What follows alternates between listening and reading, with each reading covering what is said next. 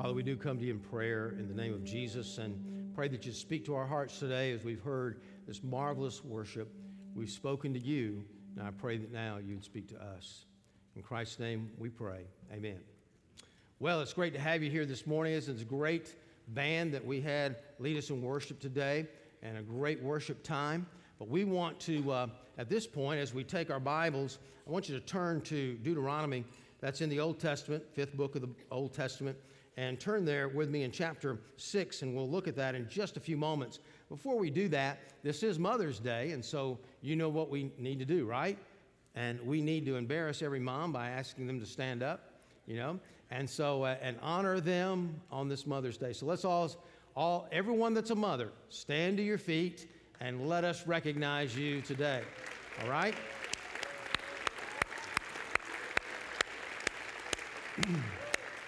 Amen. Mother's Day holds a lot of different things for different people. Some of you, like myself, have lost your mom, and so you think about that. Others that are mothers today, and you struggle maybe with some of the things that your children are into, especially if they're grown children, and so you struggle with that as well. But there's also a group of people here that struggle on Mother's Day, and perhaps they're not even coming this morning. But there are those who wish they could be moms and are not able to conceive. And so a few years ago, I guess about 4 or 5 years ago, we asked them to stand, and people around them sort of laid hands on their shoulders, and I led in prayer over that. And there were several that stood up in the service. And before the next year came around, in fact, the next Mother's Day, I think, actually came around, and we were back, my wife and I were back here in the hospitality center, and two ladies came by, and one of them introduced us to her child after trying to conceive, I think, for 8 years, and introduced us to her child. The other one was pregnant, and so with a child at the time. And so what we want to do, and we're just saying that, hey, if God wants you to have a child, but he wants us to ask for it, we don't want to be amiss and not asking for that. And so if you would like, this morning, we're not going to make you do that. I want to pray for you anyway. But I'd really like for you, if that is the prayer of your heart today, that God would give you a child, would you just stand to your feet and let us pray for you? Anybody here? Anyone here? Okay. Well, I want to pray for you anyway. I see someone right back here. If some people would just stand up, maybe in the back there. Maybe some of our deacons go up there as I'm praying, please, right now, and do that, and we'll wait just a few moments. Is there anyone else that would like to stand to their feet? Others? Okay, we want to pray right now for these that are standing up here and ask God to do a real work in their life. God, we come to you in prayer in the name of Jesus, and God, we know that we all struggle through things in life, and some of us are blessed in one way and some are blessed in another. But many women wish to be blessed with a child and have not been blessed in that way. And so, God, I pray that you would open up the womb. I pray that, God, you would make it some way, somehow possible for these ladies, not only that are standing, but others that are in the auditorium that are not sure they wanted to stand. And so, God, I pray for them. I pray for the ones watching on the internet and on television. And, God, I pray that you would intervene in their life and help them, Lord, to have the desire of their heart. I pray they would just delight in you more and more, and so you would give them that in their life. We pray for this as a church, and we'll pray it in the name of Jesus. Amen. Amen?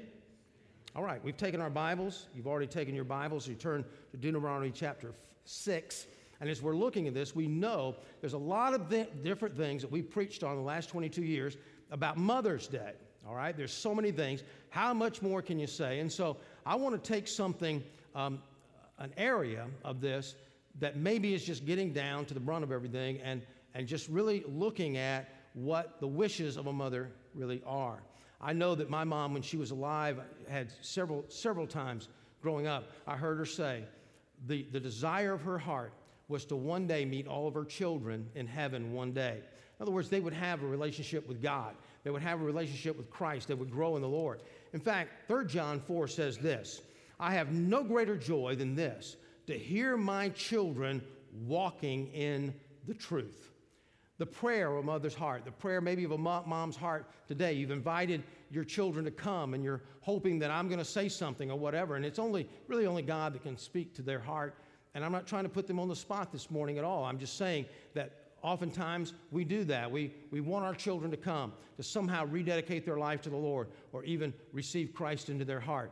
Such was the case with God. God was looking at the Israelites as his people, his children, and they were about to go into the promised land. They were going to be meeting the giants, the fortified cities, the trials in life that could be almost insurmountable, the temptations of life with the different gods that the Canaanites had. And so he's going in there. He was going over the law once again with Moses in chapter 5. You can read that. The Ten Commandments are there. And then in verse 31, he says something very interesting in chapter 5.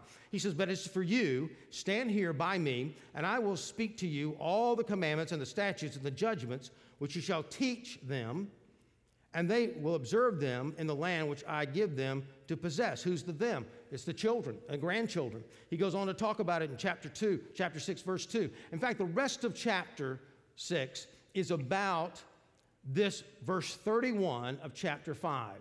It's giving it to us in a little bit more detail. And so as we look at this, we know that as a parent, you know that you struggle. As a mom, you struggle because there's so many influences of life. There's television, the rest of the media, there's peer pressure, and your children, teenage children especially, wanting to be popular in school. There's all kinds of things that draw them away from God. But here's the comforting thought. You are the single biggest influence in your child's life, period. You are the single biggest influence as a parent in your children's life, no matter what else may be going on in their life. And so how do we influence our children for the gospel of Jesus Christ? How do we pass our faith along? There was a television program several years ago interviewing a guy that wrote a lot of articles in a book on this very subject.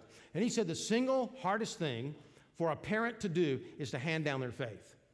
And so as we look at this passage, we understand we want to ask some questions here. Number one, what do we pass along? What is the most important things that we need to pass along to our children? Secondly, how do we do it? And thirdly, very important for us to understand the end game in it all. So first of all, what do we do? What do we pass along? Look with me in verse 4 of chapter 6. "Hear, O Israel."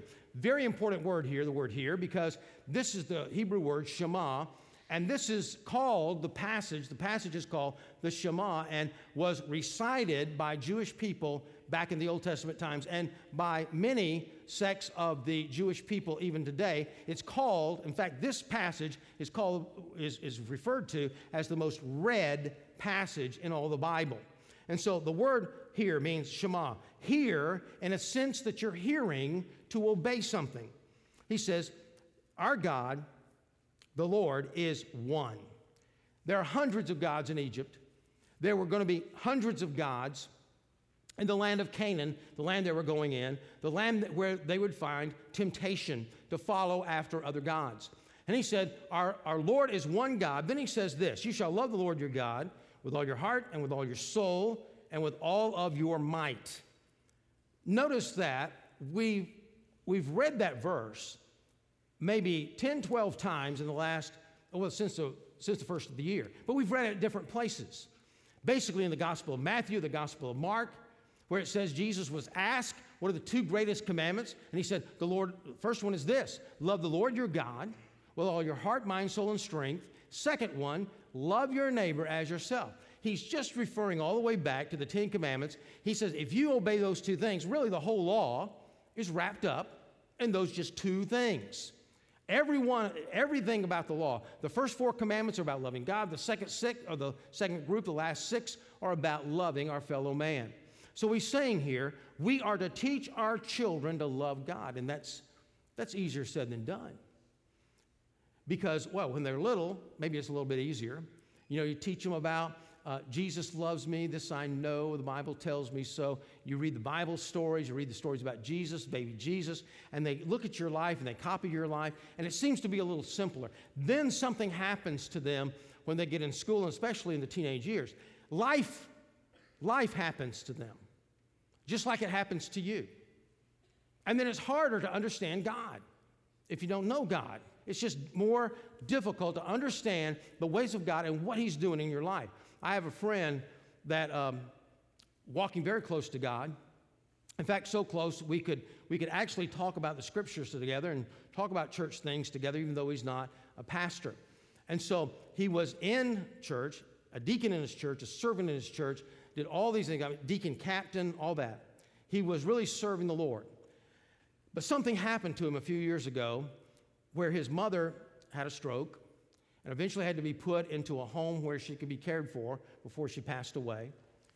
During the same year, his dad was diagnosed with a slight case, an early case of Alzheimer's.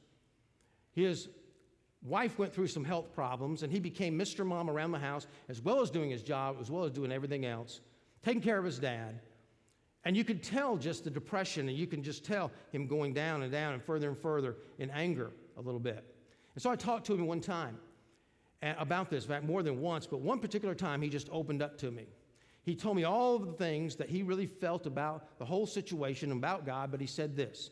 He says, I know God is supposed to be my Heavenly Father, but I believe I treat my kids better than He treats his.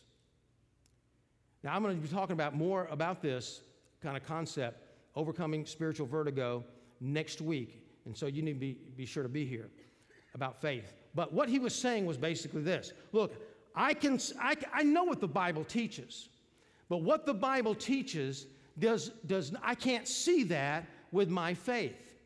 What I see, hear, and experience cannot be processed by the faith that I have. I don't understand God. I don't understand why He would do this for me. And you say, or to me, and you say, well, that's an extreme case, Pastor. I don't think so.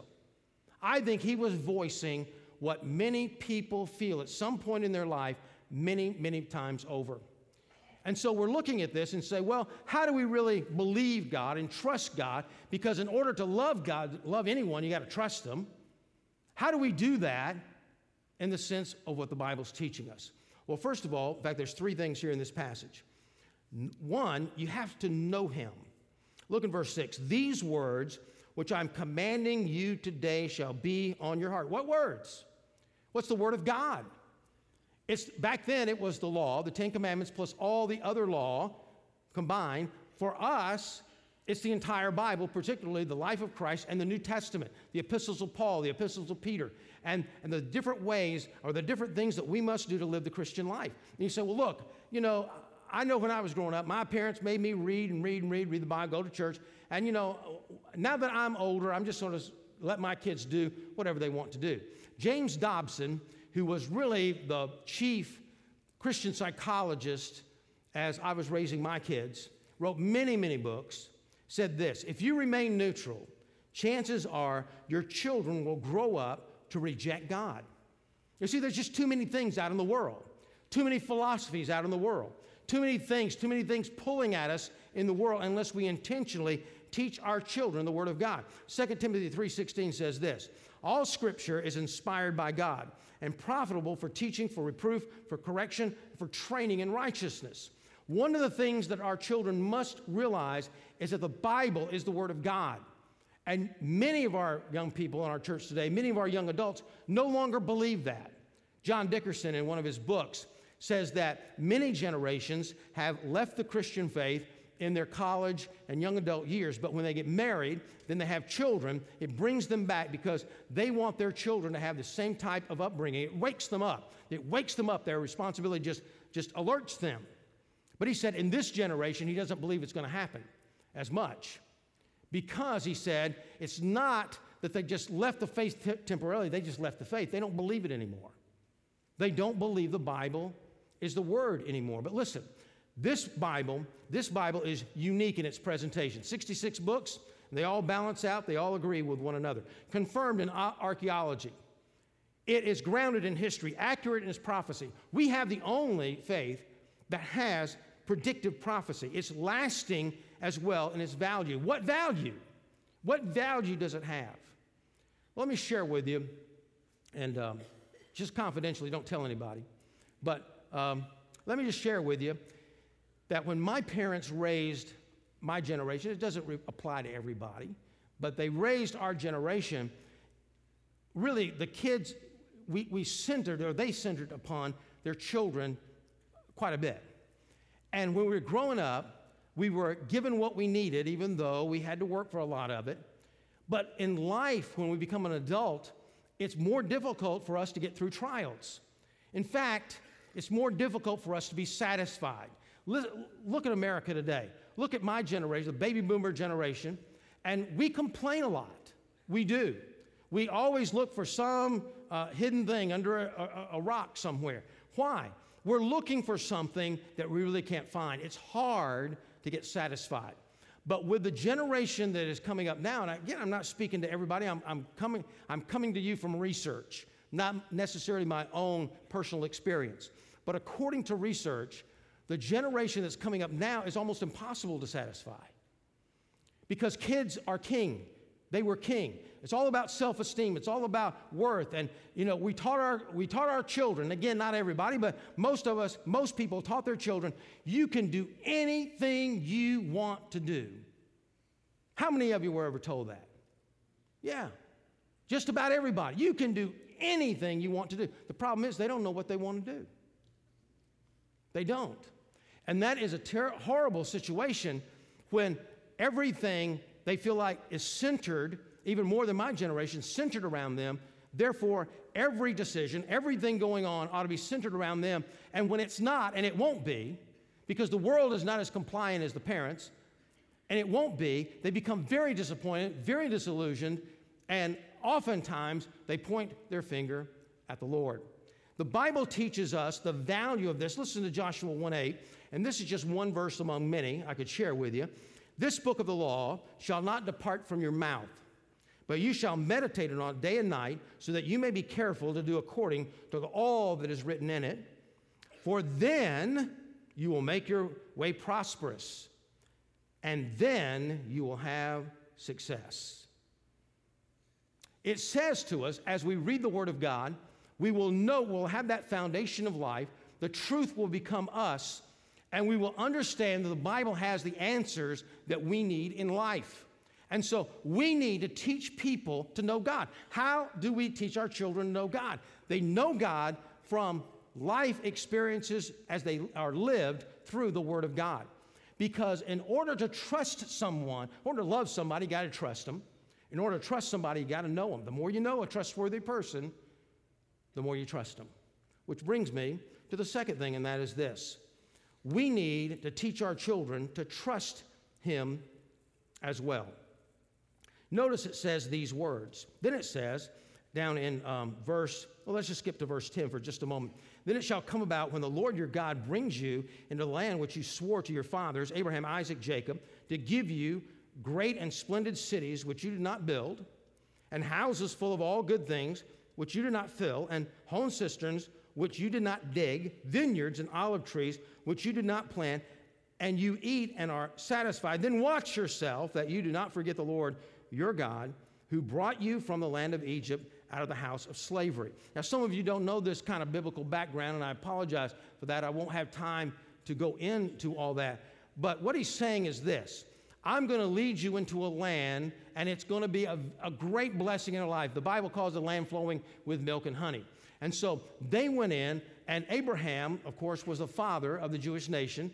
And he had a son, and then he had a grandson, and they all lived in one place. Now they're going into the land which God originally promised to them that Abraham settled in at one time. And he says, as you go, don't forget me. Keep trusting in me.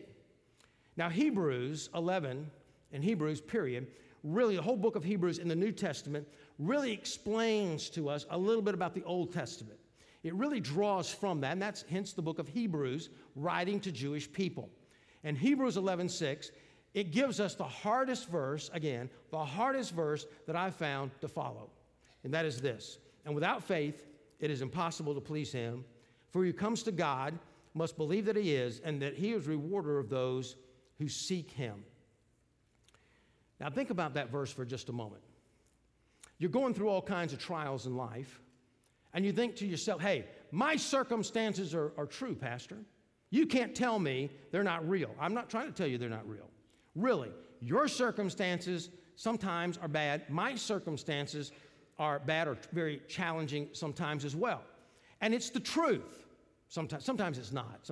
Many times we speculate, and our imagination runs away with us, but a lot of times they're true. But it's just not the whole truth. It's not the whole truth. Only God knows the whole truth. So the question I have to ask myself when I go through a trial is not, God, are you going to work these things out? No, I need to believe something.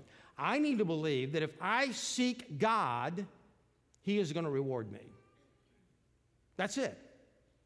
My responsibility is to seek the Lord, and then it's His responsibility as I believe Him, because this is what faith is all about, that He exists. Not hard to believe that. Not impossible to believe that, but He is also a rewarder of those who seek Him. Think about how we would live differently. If we really believe that in the end, God, at the end of the trial, we'll say, not the end of life, at the end of the trial, God was going to bless us, we would avoid the temptations that are going to ruin us, those sins that will ruin us. We will honor our parents because the Bible says there's a promise with that. We will not sacrifice our future on the altar of the immediate. Our decision will be based upon the long run instead of the short run. We will not cower to peer pressure because what God thinks of me is more important than what others think of me. We will know that we have a future in heaven. Therefore, there's a hope. No matter what happens, there's a hope of the future. Therefore, that hope changes the way I operate in life today. You see, if we just believe that God really rewarded us as we sought Him, then our life would change dramatically. What's happened to your life may be the truth, but it's just not the whole truth. And so our job is to teach our children the truth. We teach to trust the Lord. You know Him, therefore He is trustworthy. Thirdly, the last thing is simply we worship Him. You see, there's three aspects again of the Lordship of Christ. Number one, we choose who's going to be on the throne of our life. Everybody has something on the throne of their life, right? It may be yourself, but it's probably something that you're looking to really help yourself. I read an article this past week. It said our greatest idol in the church today is fear. Well, fear is not even an idol. Okay, fear reveals your idol. If you're fearful of financial disaster, then maybe money is your idol. If you're fearful of what's going to happen to your kids to the point of it's just bothering you so much and worry, maybe your kids are the idol. See, fear points us to what's on the throne. And as we look at this, we choose our master. And then we have confidence in that master. Then finally, He controls us, and He becomes the Lord of our life. As we're looking at this, the third thing is we teach our children to worship Him. It says, our Lord, our God is one God. Verse 13, you shall fear only the Lord your God. You shall worship Him and swear by His name. The first four commandments, again, are all about trusting God and looking to God and worshiping Him. That really the whole 10 commandments are. They really are. You take the first commandment, you shall love the Lord your God, put no other gods before me. That's the first one. That's talking about idolatry. And number 10 says don't covet. That's putting other things on the throne of our life. And then the middle 8 are really about modifying or explaining the first one and the last one. God says don't put any other gods before me. Put me on the throne of your life. That'll satisfy everything. Basically, it will. And so we're looking at this, and we need to teach our children to love God with all their heart and put Him on the throne. Therefore, everything in their life is going to come together. Now, just think about it for just a moment. If you've ever experienced this, if you haven't and you're a parent, you're probably going to. Here you are, you have this young person, man, they're following you around, they're doing everything that you do, and man, they just value you and trust you, and pretty soon they grow up and then they rebel a little bit, but you still have them right there. Then all of a sudden, something happens to their life. It's like changing on a dime. Say if it's your daughter. She comes home one day acting totally different. It's like a spell has been cast upon her. Yes, she has fallen in love with a boy. Could happen to the boy. Oh, I've just fallen in love with this girl. Now, what happens when that happens? All their life begins to revolve around that person. And you see, that's what worship does. All of our life revolves around that which we worship. So, what happens? We worship God because we love Him. Why? Because we trust Him. Why? Because we know Him. Now you say, well, how do you do that? Well, my second point. How do you go about passing the faith along? 3 words. Number 1, instruction. It says, you shall teach them diligently, verse 7, to your sons and your daughter, and talk of them when you sit in your house, and when you walk by the way, and when you lie down, and when you rise up. Instruct them from the Bible as you go. Instruct them in church. Now, we have a philosophy here in our education that whatever your children are learning, we'll say in the 10th grade, we're going to teach them if they learn the secular worldview in the 10th grade, we want to teach them the Christian worldview in the 9th grade. We just want to get the first word in.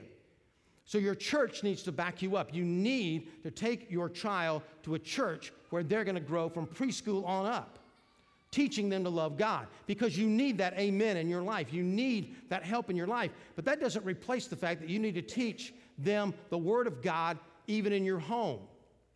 Now, it's been said that the more education you get, the more you're apt to be pulled away from God. The more philosophies of life you learn that the Bible calls them vain or empty philosophies.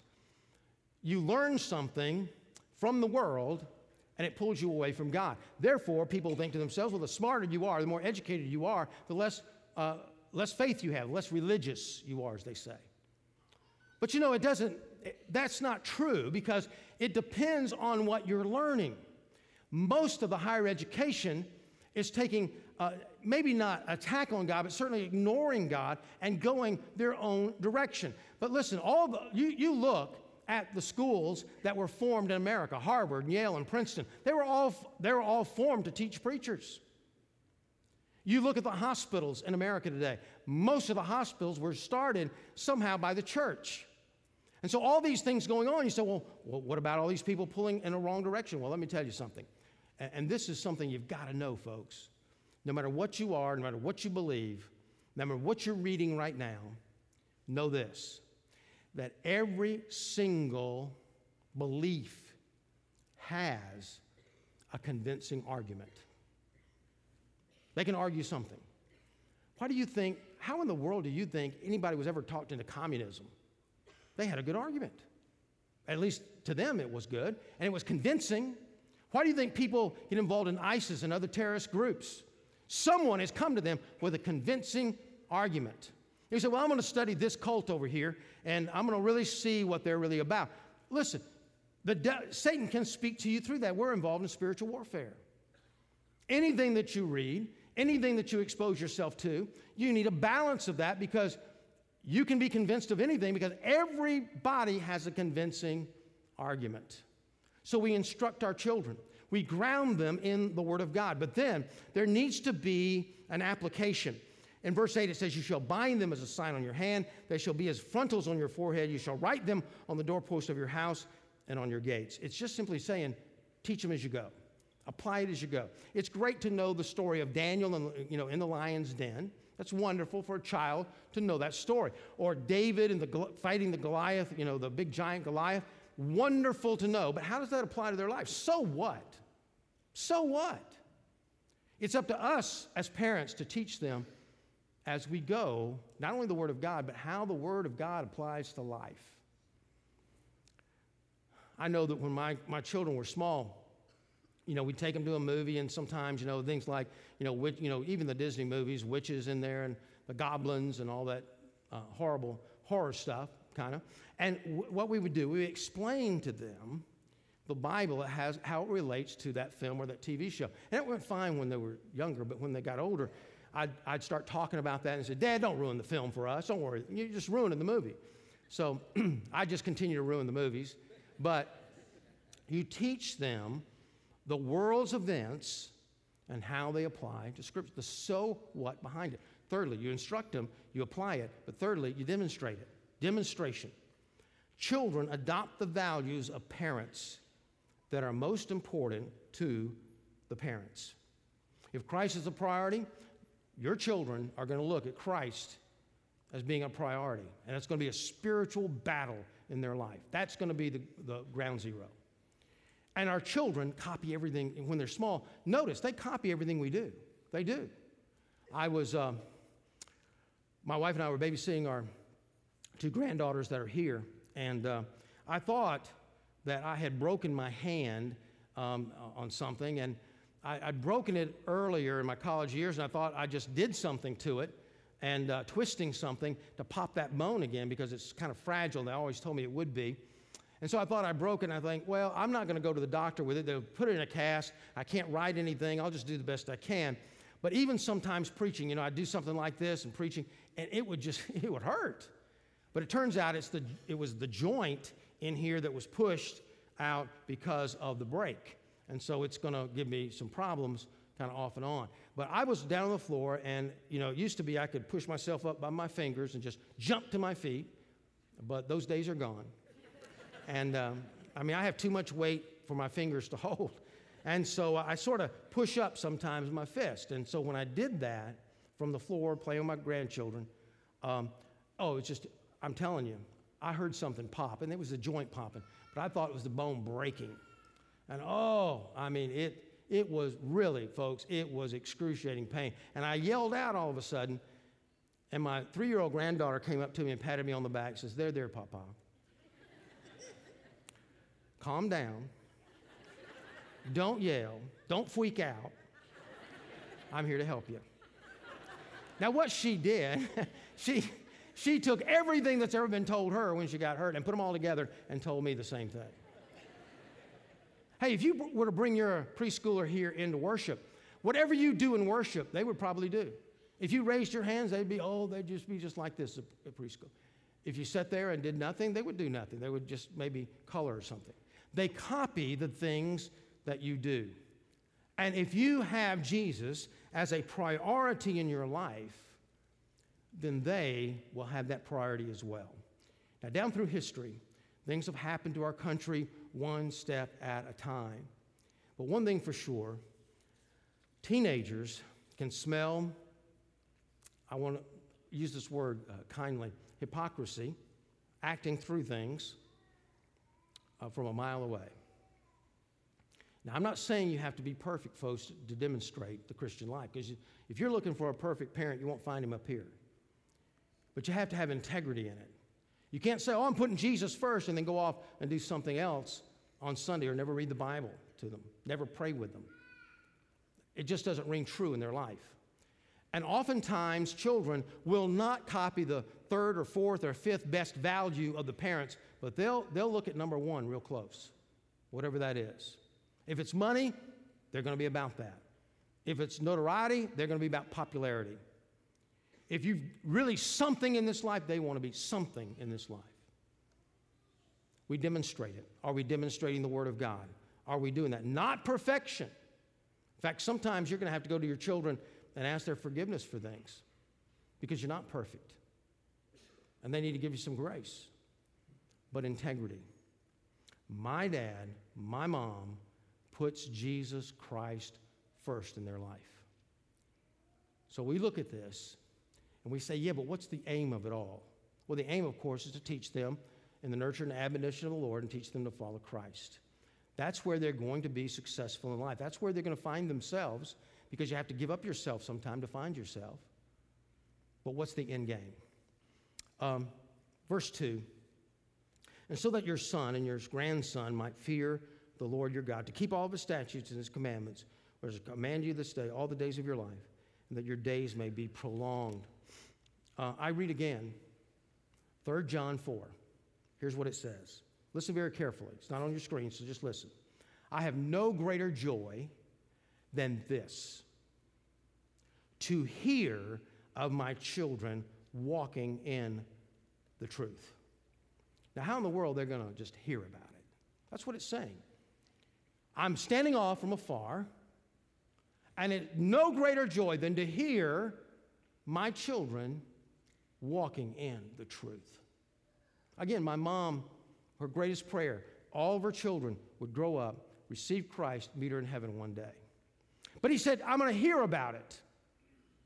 Well, we can find a little bit more about this when we look at Psalm 127, and I didn't put these on the screen either, but these are just too good not to share with you. It says in Psalm 127, it starts off by saying, if you are involved in God's projects, God's way, God's going to bless it. And then gives an example about the home. He says, behold, children are a gift of the Lord. The fruit of the womb is a reward. Like arrows in the hands of a warrior, so are the children in one's youth. How blessed is the man who has his quiver full of them. They will not be ashamed when they speak with their enemies in the gate. He said they're like arrows. What do you do with an arrow? Well, you take it out of the quiver, you put it on the bow, you rear back, and you do what? What do you have to do? You got to let go. If the arrows are going to go out into the world and be the testimony for Christ and the testimony for you, as it says in that verse, what you want to do is hear about your child following the Lord in the truth. Why? Because you've sent them out as an arrow to have an effect on the rest of the world. That means there's a time in our life when we just simply have to let go. And I know that in this day of helicopter parenting, they say, we want to monitor everything about our children. We want to go to every game, and that's good that you want to go to games. You can't go to every one, but you go as you can.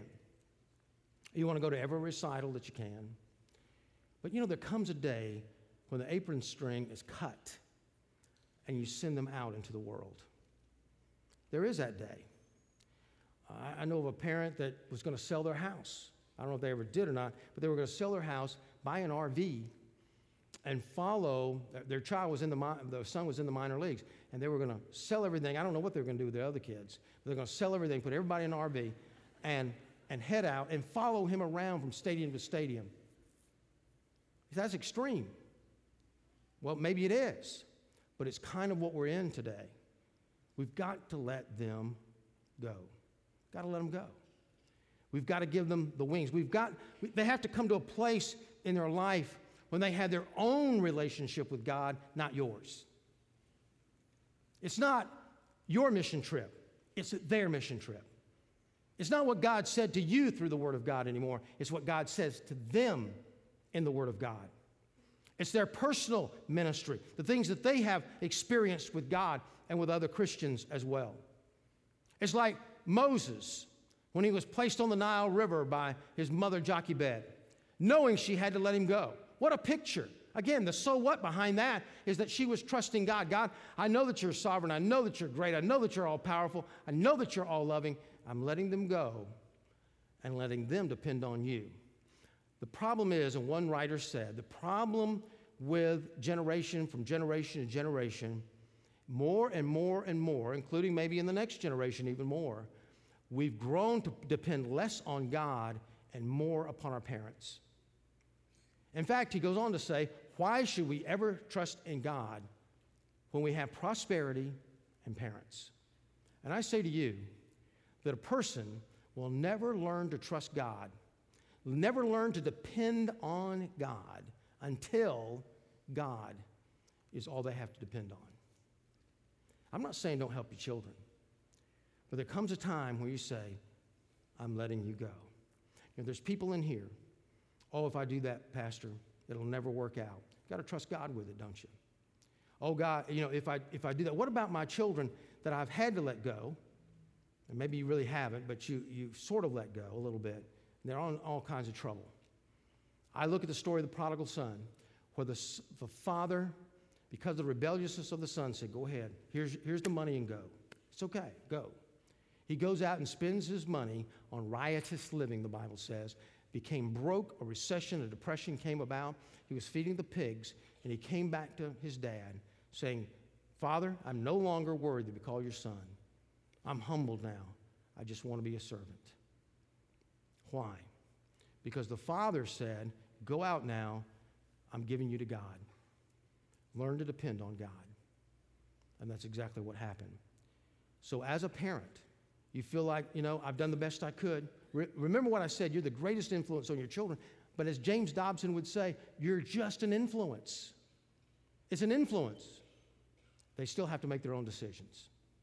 But I'm sharing with you from the Bible the best way that you can make the most positive influence on your kids. Are you there? Are you there? Are you demonstrating that? Is Jesus Christ the Lord of your life? Are you being the mom and dad that you need to be because they can you demonstrating to them how much you love Jesus?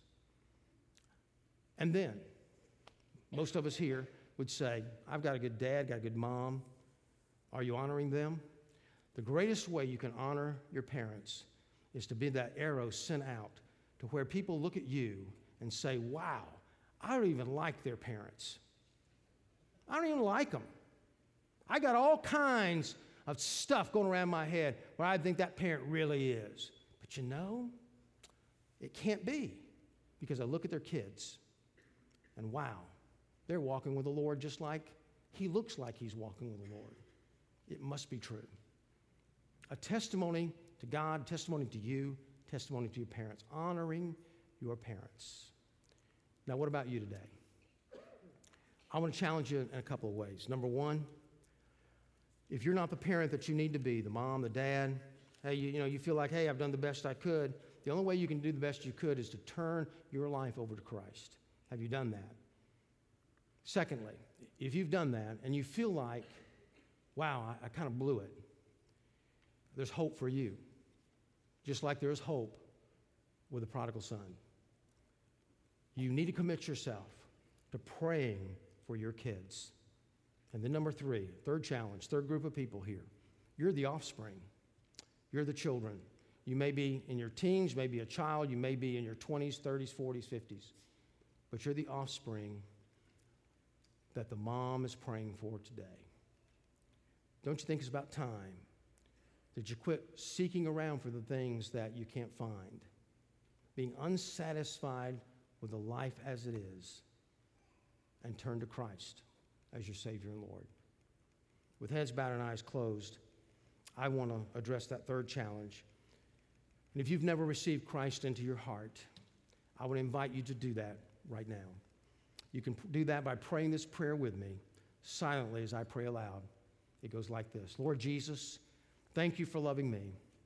Thank you for going to the cross and dying for my sins. And Lord, I know that your word is true because Jesus rose from the dead, and that cannot be disproven. And so, Lord, I trust you right now. I ask you to forgive me my sins. Come onto the throne of my life and come into my heart. Thank you for saving me. Thank you for loving me. Help me to love you. In Jesus' name. Now, with heads bowed and eyes closed, let's stand quietly together. You've heard the three challenges today. Maybe you're here today and you prayed that prayer to receive Christ. You've got a brand new start. I want you to come up here and just boldly, courageously, have some courage. Jesus has changed your life. He's coming into your heart. Take some courage and say, I want to take one of these guys by the hand right up here, one of our associate pastors, and just tell them, I prayed that prayer with the pastor. You can start coming right now if you'd like. Others need to pray at the altar because you want to be the mom and the dad that puts Jesus Christ first in your life. You want to be that type of person. Altar is open. You come and pray. Maybe there's someone you need to be praying for. And you come to the altar and say, God, by me coming to the altar, I'm throwing myself on you, and I'm depending on you to do something in their life. Right now, the band's going to lead us, heads bowed, eyes closed. Right now, you've heard the invitation. I'm praying for you. You come.